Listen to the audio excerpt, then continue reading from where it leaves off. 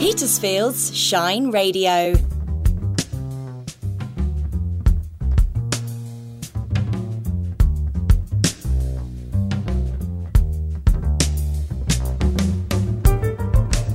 You are listening to Talking Books with Susie Wilde and Tim O'Kelly. Hello, I'm Susie Wilde and you're listening to Talking Books. This month we're back at One Tree Books, live, which is very exciting. I've gone non-fiction for my backlisted choice, opinionated but never unreliable. That's a clue. And I'm Tim O'Kelly at One Tree Books, and not that opinionated. Your guide to what's recently published, and very happy that you'll be able to come in person into the shop again. Brilliant. Later I'll be talking, I'm going to keep saying in person, to Roger Morgan Grenfell. He was a soldier in the Royal Green Jackets for 9 years, but what excited me, and I'll tell him why, was that he led the first expedition to successfully retrace Shackleton's journey across the island of South Georgia, and I think a lot of listeners will know why that's important to me. Not only that, he was also a founder of the charity Help for Heroes, and he typically described himself as a passionate but relatively talentless cricketer, what Shane Warne would describe as pretty ordinary cricketer. And he set up a cricket club called the White Hunters back in 1986, which is the subject of his first book, Not Out First Ball. So I'll be chatting to him about cricket and career changes. But let's kick off with what you've been reading this month, Susie. Well, I've been reading 2 books with a difference and about difference. So the first one is called Nothing Ever Happens Here by Sarah Hager Holt. She's a Carnegie-nominated middle grade novelist, and she writes for certainly this book is aimed at 9 to 12-year-olds. And the story is that Izzy's dad comes out as Danielle, a trans woman. Now, I can hear some of the audience groans from here because it sounds terribly worthy, and it also sounds as if it's woke or any other pejorative word of things that's happening now. But it's such a glorious book. And don't we all feel different from time to time? And particularly if you are 9 to 12, it can be the least thing, like the wrong colour shoes or something that really marks you out. And this is like the huge elephant in the room. And Izzy she's quite shy and she's terrified of what the reaction's going to be like at school. And Sarah makes it normal, funny, poignant. It's a wonderful book. The second I adore. It's a picture book, and I love picture books, called Julian is a Mermaid by Jessica Love. It's wonderfully illustrated. It's about dressing up, really, and the wonderful thing that is a grandmother's unconditional love. And I won't say more than that because it's a picture book and it would probably give it all away. The other one was referenced last time in our Desert Island book by Tim Bouquet. So I recommended that our book club should read Reef by Romesh Gunasekara. I fancied a trip to both in place and time to Sri Lanka, and it is possibly, I wouldn't say magical. I can see why Tim would and others might. Personally, for me, it was just interesting. And the other one is Crooked Heart by Lissa Evans, longlisted for the Bailey's Women's Prize for Fiction, who I'm hoping is going to be our June guest. So how about you, Tim? Well, I've also been reading, actually, the wonderful Lissa Evans, her new book, which is called V for Victory, and it's every bit as good as Crooked Heart, which it sort of loosely follows on from. It's about 2 women. One is an air raid warden, looking after a post. It's set in 1944, 1945, and it's when the sort of war is pretty much over, in the sense that London isn't being bombed anymore, apart from the doodlebugs and things. And a boarding house in Hampstead, where our main protagonist and what she calls her nephew, but there's more to that in the story. It's an absolutely cracking read. It's very funny. And I think she's a really wonderful writer. So more on her in June.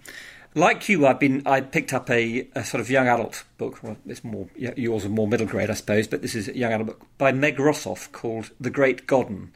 It's a lovely summer read, It's about a family in a obviously fairly idyllic summer, but they're joined by this beautiful young man who comes on the scene and wreaks havoc amongst this family. Ooh, so sounds that's good. it's a good read. It's a short read. You read it in a couple of sittings and well worthwhile.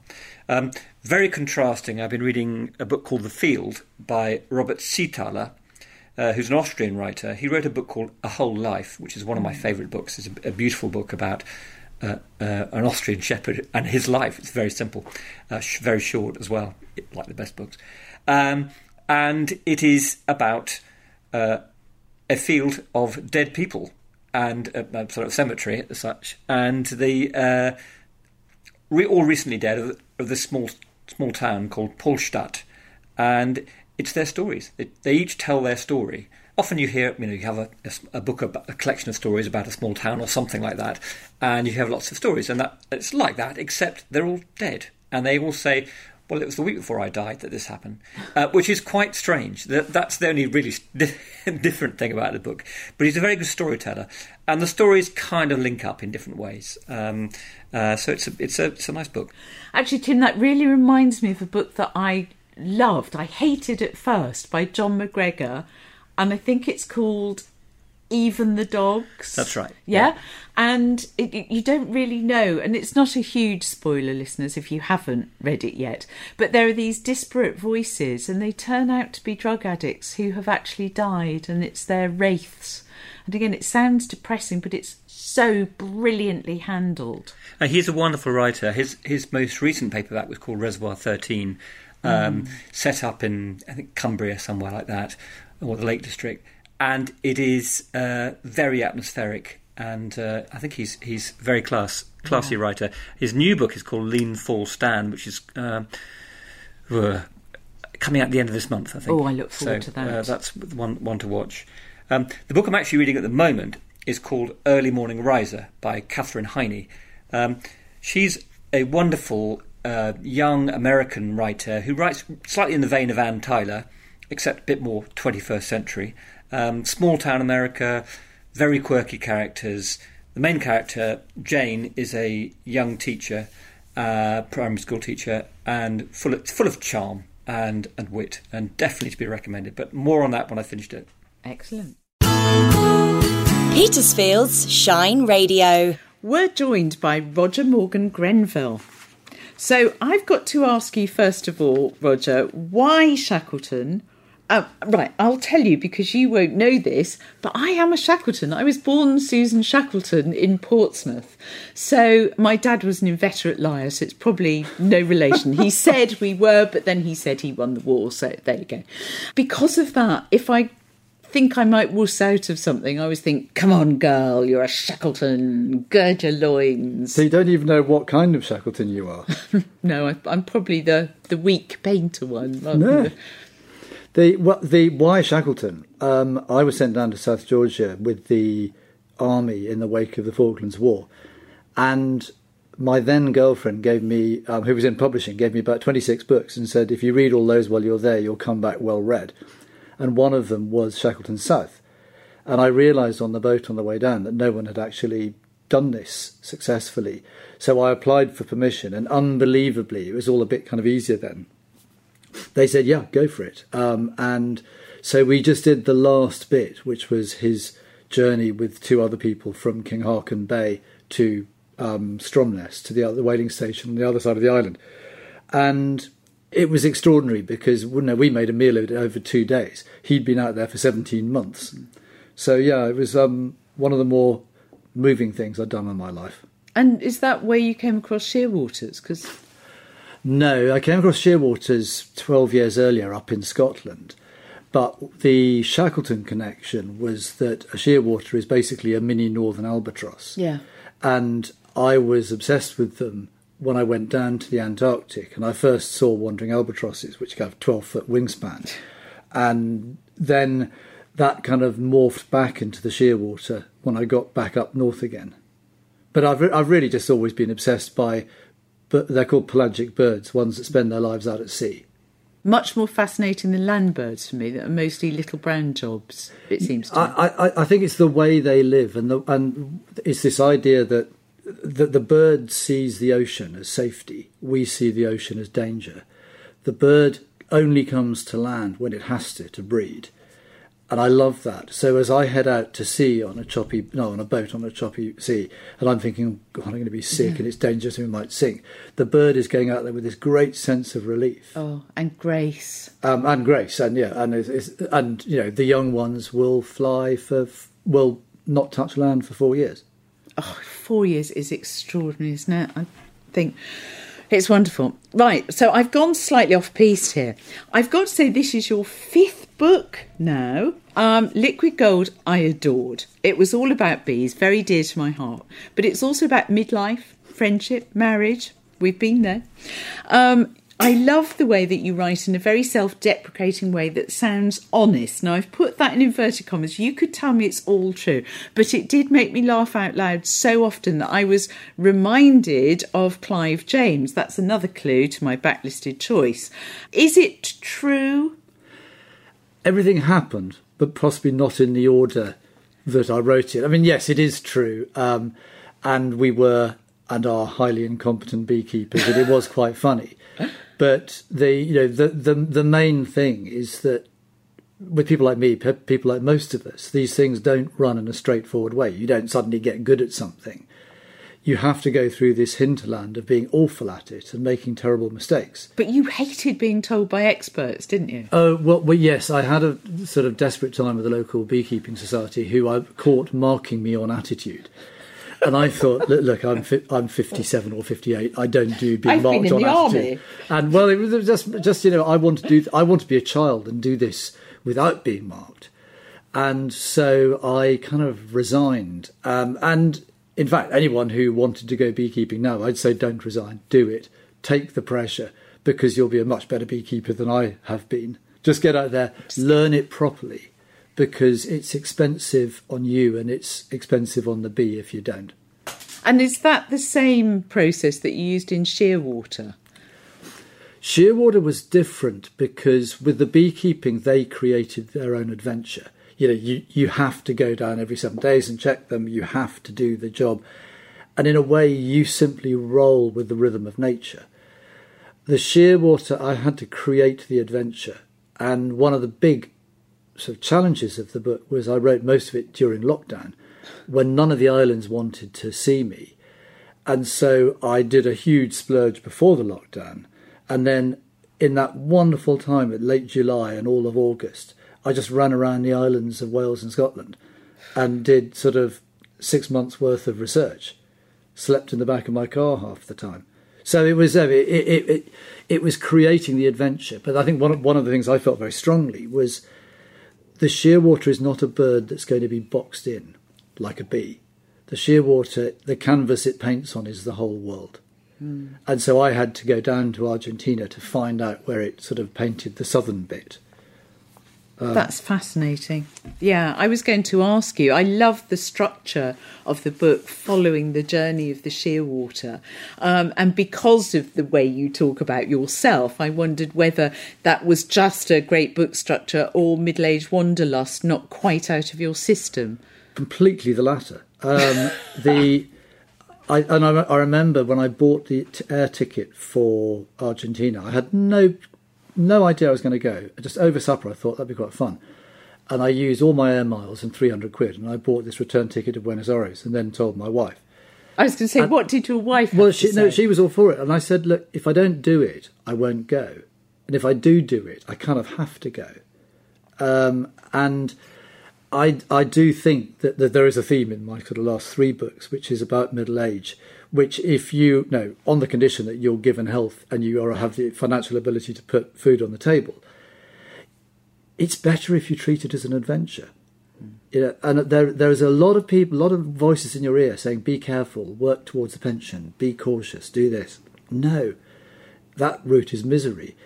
If you do unusual things, and I ended up, the most poignant part of the book for me was with a group of students and backpackers in this backpacker hostel in the middle of the Valdez Peninsula in this salt mine village. And I thought, they won't want me here. I'm 59, they are 22. But they just welcomed me. And they said, look, the fact you've made it out here and you're wandering around looking stupid with a backpack means you're one of us. And I thought, OK, I'm not pretending anything, but boy, I feel good. You come across, Roger, I might say, as a man of great enthusiasms through the books, but now that I've met you in person as well, with a very powerful recall of childhood. So it made me wonder, what sort of child were you? Did you have great passions then?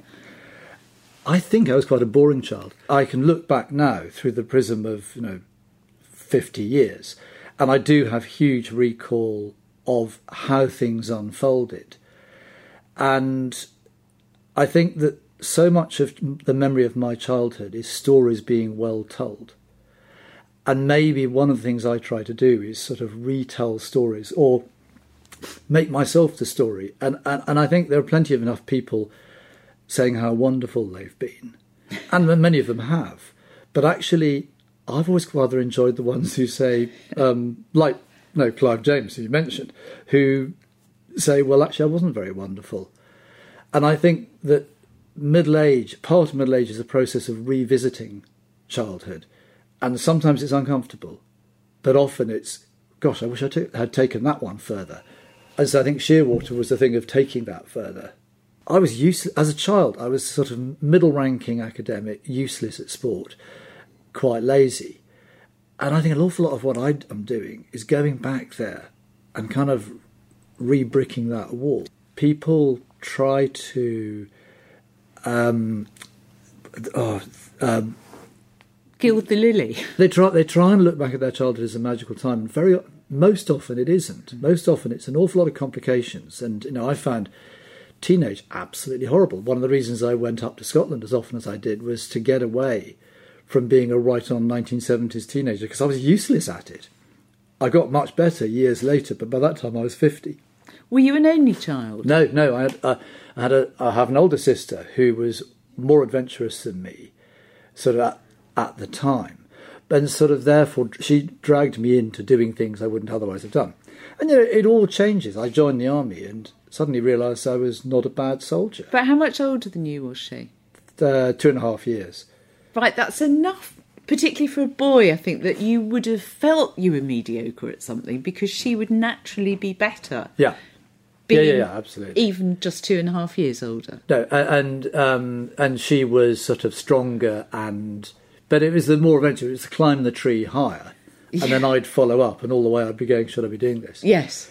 But no, here I am now, 61, and I think I very consciously want to do all these things before I can't. And actually, one of the wonderful things about jumping on an aeroplane and going out to the... there was that night when I jumped on the plane to Buenos Aires, and I looked around me and there were all these sensible people, and I was thinking, I was in row kind of 86 by the loo, and I thought, if you lot only knew what I was doing. And then within 2 hours of arriving in Buenos Aires, I'd been mugged and had my backpack nicked because I'd forgotten the rules.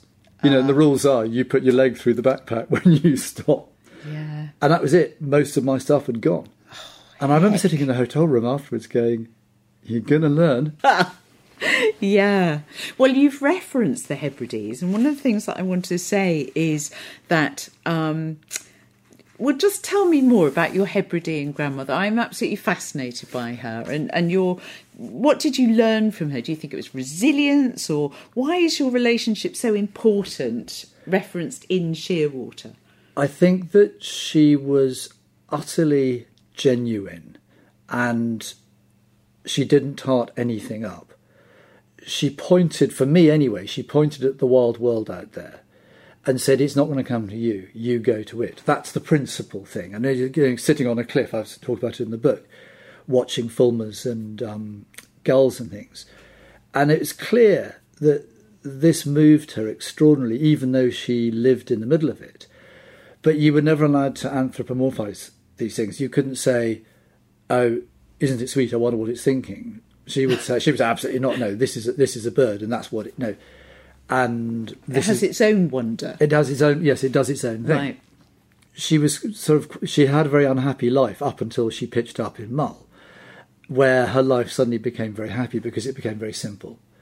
And so she would say, no, she did have running water, but she used to rail against the people who put fluoride in the water. So we all had to go out with these huge, 10-gallon containers and fill them up in a spring. And you'd carry them back for your breakfast, or you'd chop up wood for your breakfast, or you'd get sent out to sea, literally, without a life jacket at the age of 12. And she said, don't come back till you got 6 mackerel. And my dad, if he'd known what we were doing, would have been appalled. But he didn't. So, and we survived. Yeah. I sometimes think I'd be put into care if I was born now. She would have been allowed nowadays to have done that.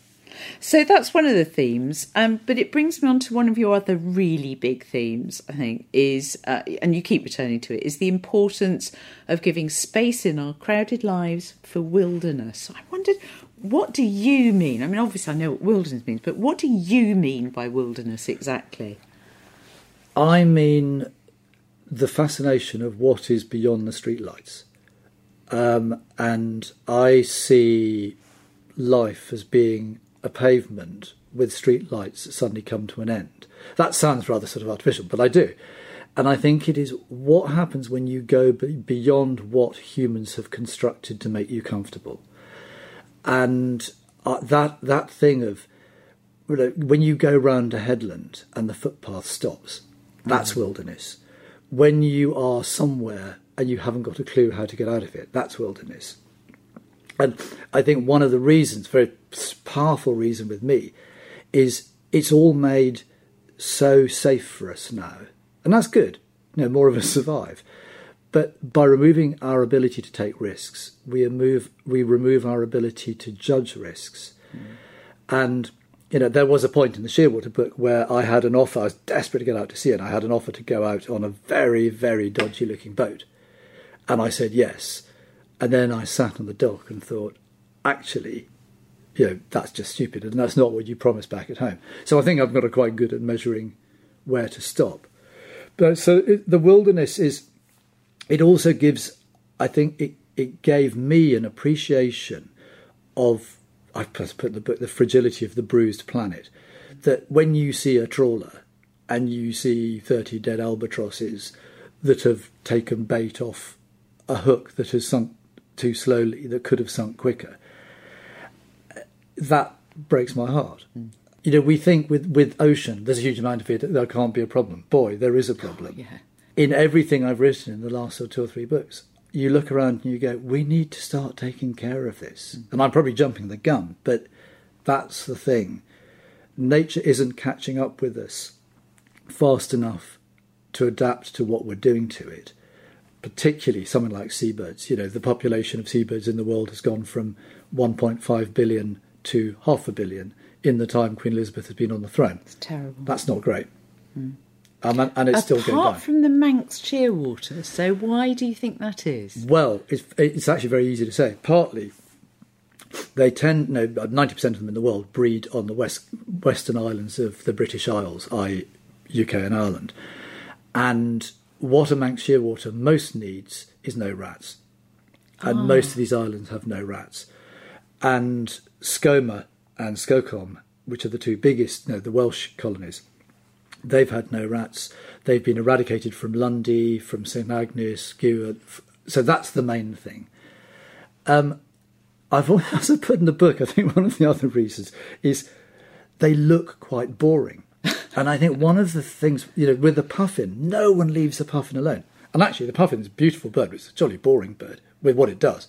It goes out a mile or so to fish, comes back, and then in the winter goes up a bit north, out into the Atlantic.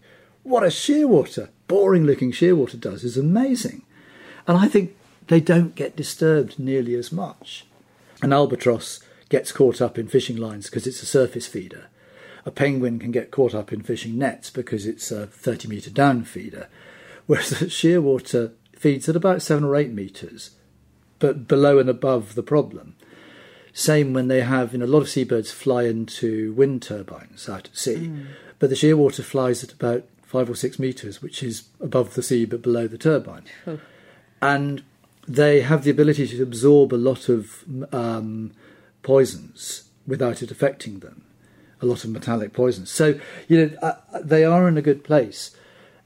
And one of the things I try to do, and I hope it comes through in the book, is be an optimist, because nature is full of cause for pessimism. But if you, it's like we're all kids, basically. If you keep telling kids it's all useless, that's what they'll believe. Mm-hmm. Whereas if they have a certain sense of optimism about it, they might go, do you know, actually, I will not go to the supermarket and buy farmed fat salmon. I'm going to find salmon that hasn't been farmed, whatever it happens to be, because I can make a difference. Back to the Barack Obama thing, yes, we can. And in nature, we can. It just needs more of us to do it. So to be optimistic, do you think, I mean, more and more writers are writing about nature. Do you think that there's going to be a sort of change for the better with sheer numbers of people banging on about it? Yes, I do, but I think it's happening painfully slowly. And it's when you see things that people have discarded, or you see some of the decisions we make, particularly when you've done what I've done, which is spent a year with kind of an alternative with professors and things. And actually, I know what I'm talking about in this one. And you think, we've got all this knowledge. Why don't we actually just do it? The illegal fishing, one of the great things about the illegal fishing is they're now using albatrosses to catch them, because an albatross follows a fishing vessel, so they're putting transmitters on them, and they're finding out if the vessel is fishing illegally. I love it. And so the guy comes back and they go, by the way, you were fishing out there illegally, here's your fine. Who caught me? Answer, an albatross. That's wonderful. It's like we're all ancient mariners. Yeah, absolutely, yeah. And the albatross gets his own back. That is wonderful. Now, I've got to, because you're here and, you know, everything in Liquid Gold, just so much of it made me laugh. So we've dealt with the serious stuff. What, during your whole journey, was some funny moments? Or any particular ones? Any that you had to pinch yourself and just think to myself, is this actually happening to me? I think probably the funniest moment of the beekeeping one was when we went to the big auction at Brinsbury, and we tried so hard to be grown up, and we said, there were about 400 lots, and we said we won't buy anything until the 20th lot, and we'll watch the thing, and we'll only take cash, and we'll stop at 200 quid. And we lasted, I think we bid on the first lot, which was something we didn't even want. It was a book about bee sexing, because we just found the word sex funny. And we by the time we got to 20 lots, we'd spent all our money, and we ended up bidding for this enormous great spinner, far bigger than we could ever have wanted, against this 15-year-old kid who'd obviously been beekeeping all his life. And we were going, yes! And then we saw him cycling miserably off and thought, oh dear. The funny bits were the reversion to childhood, and I could do. And the other thing was having slightly too much to drink on lunch, going down there in my beekeeping suit, but forgetting to put the trousers on and going down in shorts and flip-flops and wondering why I got stung 14 times. Well, you can feel as sorry as you like for yourself, but... And did you have any moments like that in the Shearwater experience, let's call it? I had one when I was up on top on the island of Rum, which is their second biggest colony up in Scotland. They nest 2,000 foot up on cliffs on a mountainside, which is unusual. And I went up there, and I wasn't even looking for them, I was looking for something else. And I disobeyed that absolute golden rule of if you're going up a mountain, make sure you can get back down. And then the cloud came in and I got stuck. And I did the middle-aged bloke thing, which is have a sandwich and try and allow a solution to propose itself, which it did, and eventually I got down. I see life sometimes in headlines, and I've put in the book, idiot birdwatcher falls off cliff, saying I know what I'm doing. I've grown into the ability of making these things funny when they're happening.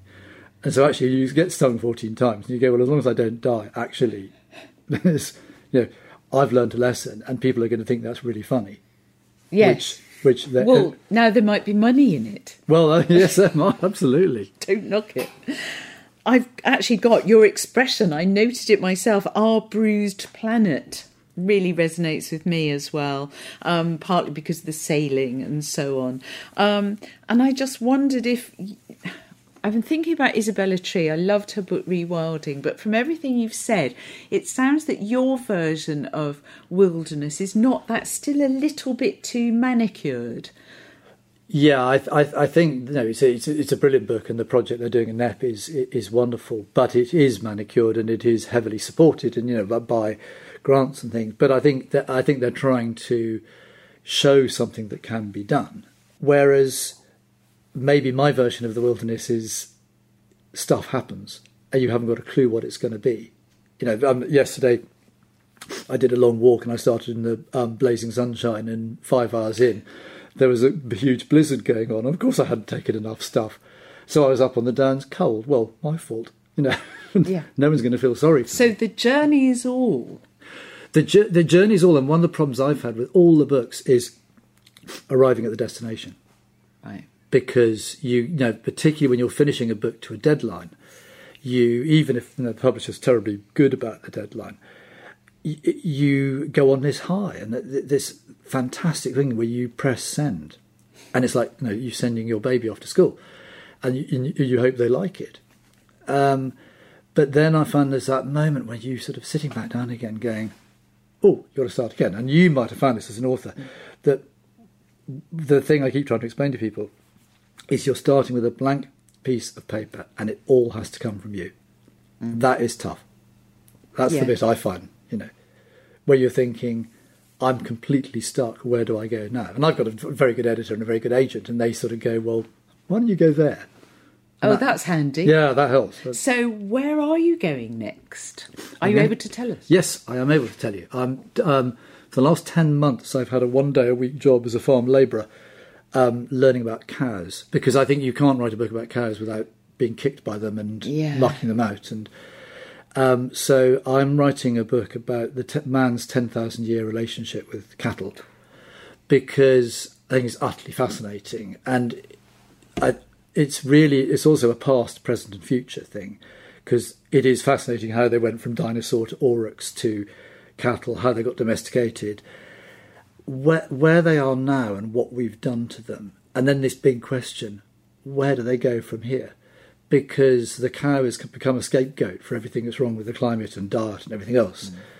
And so I'm sort of teasing out a lot of that. And actually I'm going to go off and go and work on a buffalo farm for a bit in August, so long as Joe Biden wants me in. I was going to say where. In Montana. Right. So, and just understanding that the whole thing, that sort of mob grazing that a cow would do if you didn't stop it. So dogs are always called man's best friend, and I sort of think one of the possible subtitles is man's second best friend. But they are amazing animals. And the native Indians had such respect and kept nature in balance, didn't they? And funnily enough, a lot of the Northwest American, what they call regenerative farmers, they all employ Native Americans to teach them the way they do it. And I'm in awe of that, because so often that the solution is to be found by mimicking nature. In any thing that I've looked at, whether it's bees or seabirds or cattle, mimic nature. So nature means you don't have a rat on your island. Rats are not obvious island dwellers. It's only mankind's carelessness that puts them there. With cattle, it is not mimicking nature to put a cattle in a feedlot eating pharmaceutically enhanced corn that's been subsidised by the taxpayer. Methane?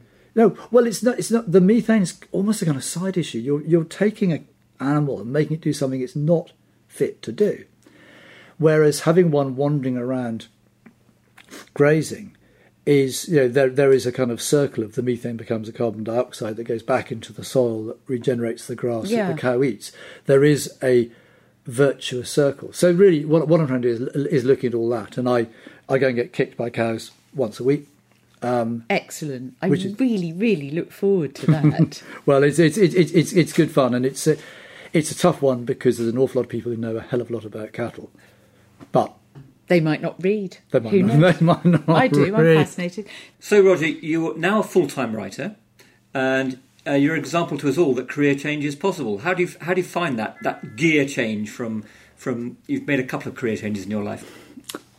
I think the most important thing, I was trying to explain this to someone the other day, is I'm earning a third of what I was earning 5 years ago, and I'm 3 times as happy. And that I'm lucky to, my kids are off the books, and we paid for the house, so that's possible. But it is the breakfast feeling. It is when you get to the end of breakfast and you're going off to your work. How do you feel? Do you feel I'm not very good at this anymore? Or do you feel, I'm not contributing? Or do you go, just let me get in there and do something? And that was what was missing from my life. And it wasn't the company I worked with, it was me. I had changed. And I think one of the problems with particularly, I suspect, men, is they don't understand their capacity to change. And that's what has been phenomenal for me, is just how different things can be. Yeah, I think that's very relevant to us all, actually, that we should be doing what we like doing. And if writing is your thing, then that's fantastic. So you talk about the blank sheet of paper. So when you leave the breakfast table and you see that blank sheet, you still feel joy when you reach it, or is it all terror? I have if I wake up, I quite often get up at 5 with a thought, and I know, and everyone says, I'll put a pad next to your bed, but I know if I have a thought, that's it, I won't go back to sleep.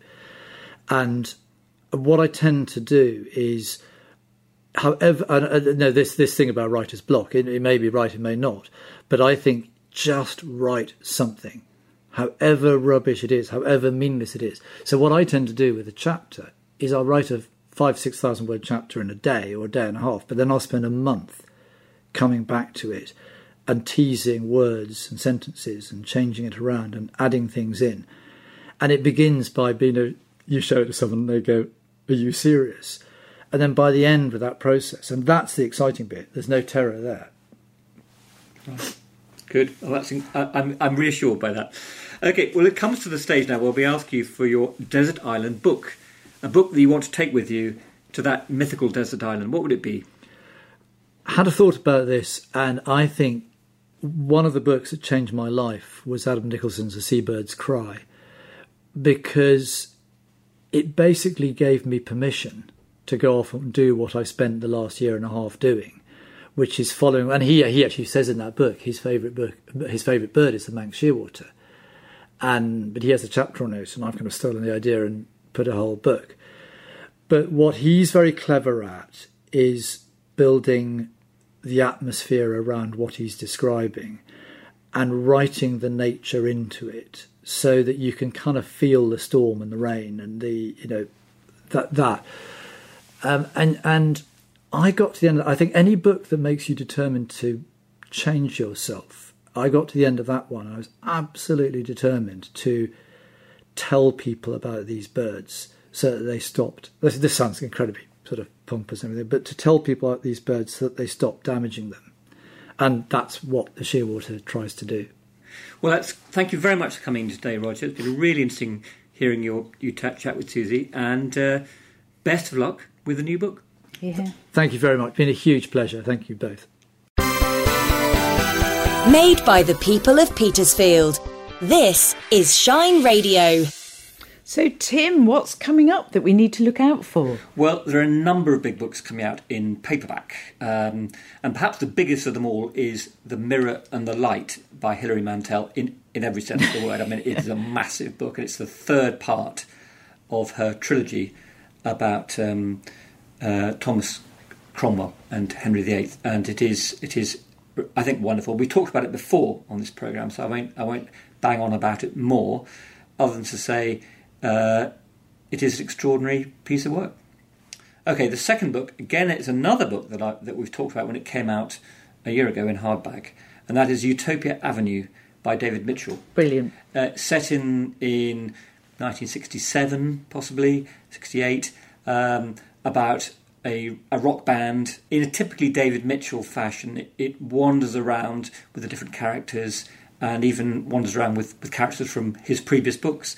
Again, it's a mishmash of different genres. There's a bit of slightly weird stuff going on there, which is verging on the sort of fantastical at times. But the rest of the time, it's just a fantastic rock biog with all these crazy characters. So really recommend that. I mentioned Nan Tyler earlier. Her book Redhead by the Side of the Road, which is one of her very short novels, is coming out in paperback. Again, we've talked about that before. A book I'm really looking forward to reading is Miss Benson's Beetle by Rachel Joyce. Now, she wrote The Unlikely Pilgrimage of Harold Fry, which was a big bestseller. I suppose it must have been 6 or 7 years ago now. which was a lovely book. Her new book is set in 1950. There's a lot of books set in different, very particular time scales this week. About a woman who leaves her dead-end job to embark on an expedition to find a beetle. Now, that beetle may or may not exist, but that's not the point. The point is that she's decided to throw everything up in the air and see what happens. Go out on an expedition. So she advertises for a companion, and the two of them set off. So it's a sort of girl's own adventure, if you like. Sounds a bit like a Roger sort of. It does sound a bit like Roger's ideas. Apparently, according to the Times, it's her best book yet, and it's exciting, moving, and funny. Finally, published this month is that hardy annual Wisden Cricketer's Almanac. I thought I had to bring it up because of Roger's cricketing interest. It's been published now first published in 1864. Wow. So it's been going a long, long time. And for those who don't know, it's the sort of armchair guide to everything you could conceivably want to know about the game of cricket that's happened in the last 12 months. In fact, this year being a rather strange year for cricket, with no one actually watching the game live, it's been a strange one, but I'm sure they'll find plenty to write about. Yeah, I always preferred Test Match Special anyway. I loved the radio more than actually watching it. Well, neatly fitting in with Roger's leisure pursuit in the cricket and in every way. But I must mention the Booksellers British Book Awards fiction shortlist. Well, I suppose I haven't got to. The people might be sighing, but I do think I ought to mention it because, thanks to you, Tim, I've read most of them, and that must be a first. Very impressive. I know. Very impressive. So they are, if you don't already know at home, Hamnet by Maggie O'Farrell, The Mirror and the Light by Hilary Mantel, The Midnight Library, Matt Haig, The Evening and the Morning, Ken Follett, The Lying Life of Adults, Eleanor Ferranti, and The Vanishing Half by Britt Bennett. That's the only one I don't know anything about, actually. And Tim, have you noticed who was shortlisted for Independent Publisher of the Year in the British Book Awards? Your publisher, Unbound. Unbound, again. It's really good. I'm very excited. And they are good. And you never know, next year my audiobook of Sea Paths might be there. Indeed. Or, as we have heard, it could be Roger's book. You never know. You never know. Well, my backlisted choice this month is Clive James' Unreliable Memoirs. I'm appalled to discover that it was written so long ago, appalled because I remember it so vividly. And it was first published in 1980. Did you read it at the time, Tim? Or have you never... I was far too young. That's cruel. He's raised an eyebrow. I mean, it's probably sadly true. I was actually teaching them when I read this. But anyway, this... I was still at school. Oh. Sorry, I need to say that. I could have taught you. So this edition is published 2015 with an introduction by P.J. O'Rourke. So if you do want to read it, if you haven't already, I'd advise you not to read the introduction by P.J. O'Rourke because it would have entirely put me off. It's like when somebody has light wit and somebody's explaining the joke. It's just tedious and dreadful. He's a bit of a Marmite character, PJ. I think he's not everybody's cup of tea. Yes, Marmite indeed. I think we can hear from my voice which side of Marmite it falls for me. So, why is this so brilliant? I love it because there's a clue in the title. The only country that this book didn't sell very well in was America. I think they couldn't handle the idea of an unreliable memoir. Is it true or not? And clearly there's an emotional truth. Now, I think we're straying into dangerous territory now because I think there's too much, well, it's my truth, i.e., well, it might be a lie. But I think if you're presenting this as almost a fiction, honestly, but it's an idyllic view. Well, actually, Clive James says it's an idyllic view of Australia, but I have to say I disagree. I mean, I shuddered. And because, listeners, you'll hear I'm not male, and I wasn't born male at any stage, and it came as a very deep shock to me of the extreme horror that is young male growing up And I did check with various friends, and they seem to find it entirely plausible that boys are as hideous as he supposes. And our producer John is nodding his head. Anyway, but I want to read to you 2 short extracts that I hope that you can also relate to, and I certainly could in the first one, because one of the things I loved was the Odeon South Sea, and we used to have Saturday matinees, and for £0.50, you won't remember that, Tim, it was a currency. For £0.50, I could have a packet of crisps and a Kia Ora orange and get into the Saturday matinee. But what you need to know is that in Australia, sweeties, as we would call them, were called lollies. The star lolly, outstripping even the violet crumble bar and the fantail in popularity, was undoubtedly the Jaffa. A packet of Jaffas was loaded like a cluster bomb with about 50 globular lollies the size of ordinary marbles. The Jaffa had a dark chocolate core and a brittle orange candy coat. In cross-section it looked rather like the planet Earth. It presented 2 alternative ways of being eaten, each with its own allure. You could fondle the Jaffa on the tongue until your saliva ate its way through the casing, whereupon the taste of chocolate would invade your mouth with a sublime, majestic inevitability. Or you could bite straight through and submit the interior of your head to a stunning explosion of flavour. Sucking and biting your way through 40 or so Jaffas, while Jungle Jim wrestled with the crocodiles, you nearly always had a few left over after the stomach could take no more. The spare Jaffas made ideal ammunition. Flying through the dark, they would bounce off an infantile skull with the noise of bullets hitting a bell. They showered on the stage when the manager came out to announce the lucky ticket. The Jaffa is part of Australia's theatrical heritage.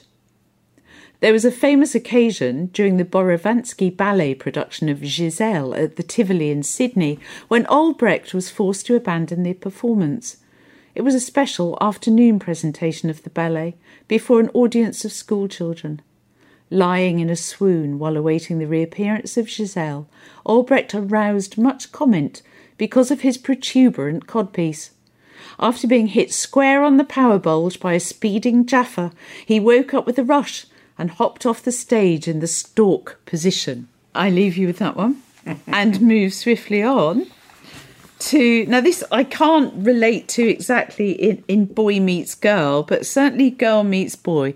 And I love that moment in almost prepubescence, actually, when you start fancying the opposite sex, but you don't really know what to do about it very much. So you do things like, look how I can jump over this puddle, or look how high I can climb a tree, which is just completely absurd.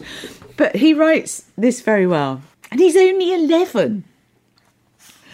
My next amorous vision was the Pocket Venus. Again, we were on holiday, this time at a resort on the Hawkesbury River called Una Voce, which was pronounced Univose, even by its proprietors.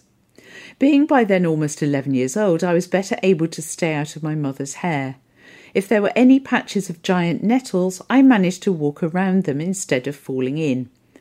It was my mother who gave my vision its name. We were having lunch in the dining room on our first day in residence when a small adolescent girl walked in.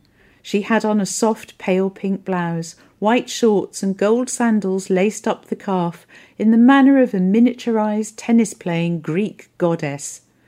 Sitting there in my short trousers with my feet nowhere near touching the floor, I instantly realised that my lack of years was an irreversible tragedy. There seemed no hope of making her aware that I was alive. I lurked in the corridors, waiting for an opportunity to walk suddenly past her. There was, of course, no question of actually addressing her in words. As I remember it, my plan was to attract her attention by the intensity of my walk. The idea was to look so lost in thought that she would be unable to resist asking what the thought was.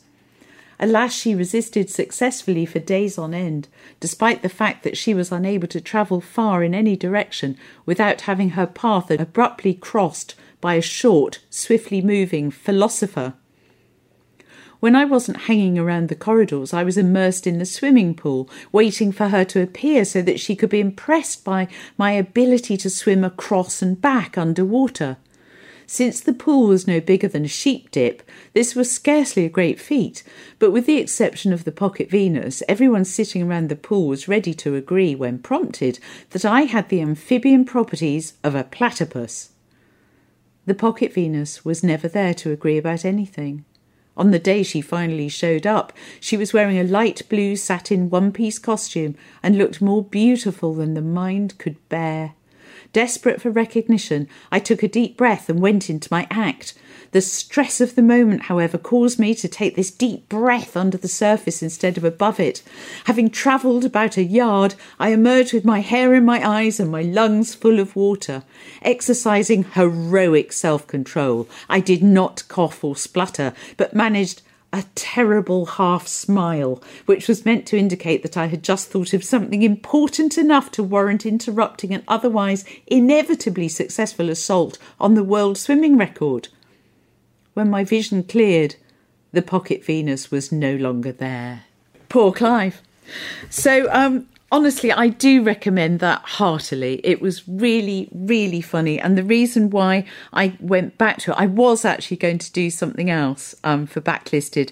But this month, at the end of April, is the Iceland Writers' Retreat that I like to go to, but it's virtual, which means it's brilliant. I can go to all the workshops. And Adam Gopnik, who writes The New Yorker, who's another writer that really makes me laugh, we have to read that for his workshop. And so because I did that, I remembered. It was so much funnier than I actually did remember, but also extremely poignant in places, particularly about his dad.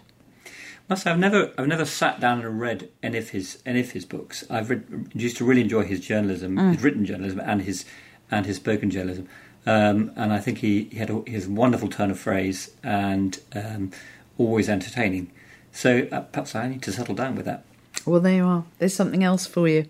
So next month, we'll be talking to Sue Wollman, a prize-winning author of young adult thrillers. Her debut, Lying About Last Summer, was winner of the Zoella Book Club 2016. And she has since published another 3, all winning awards.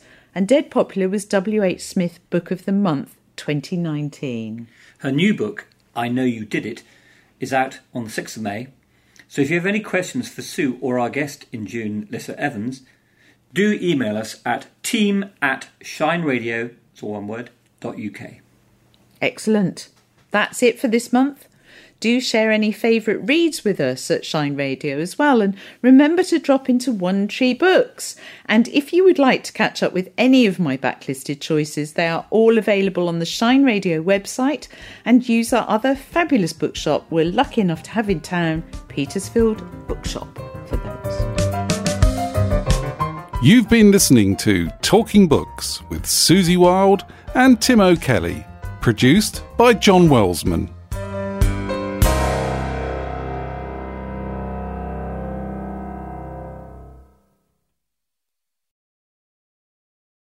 Basil, Cabea, foxgloves, hardy geraniums, Tithonia, Rudolphia, dahlias, tons of zinnias.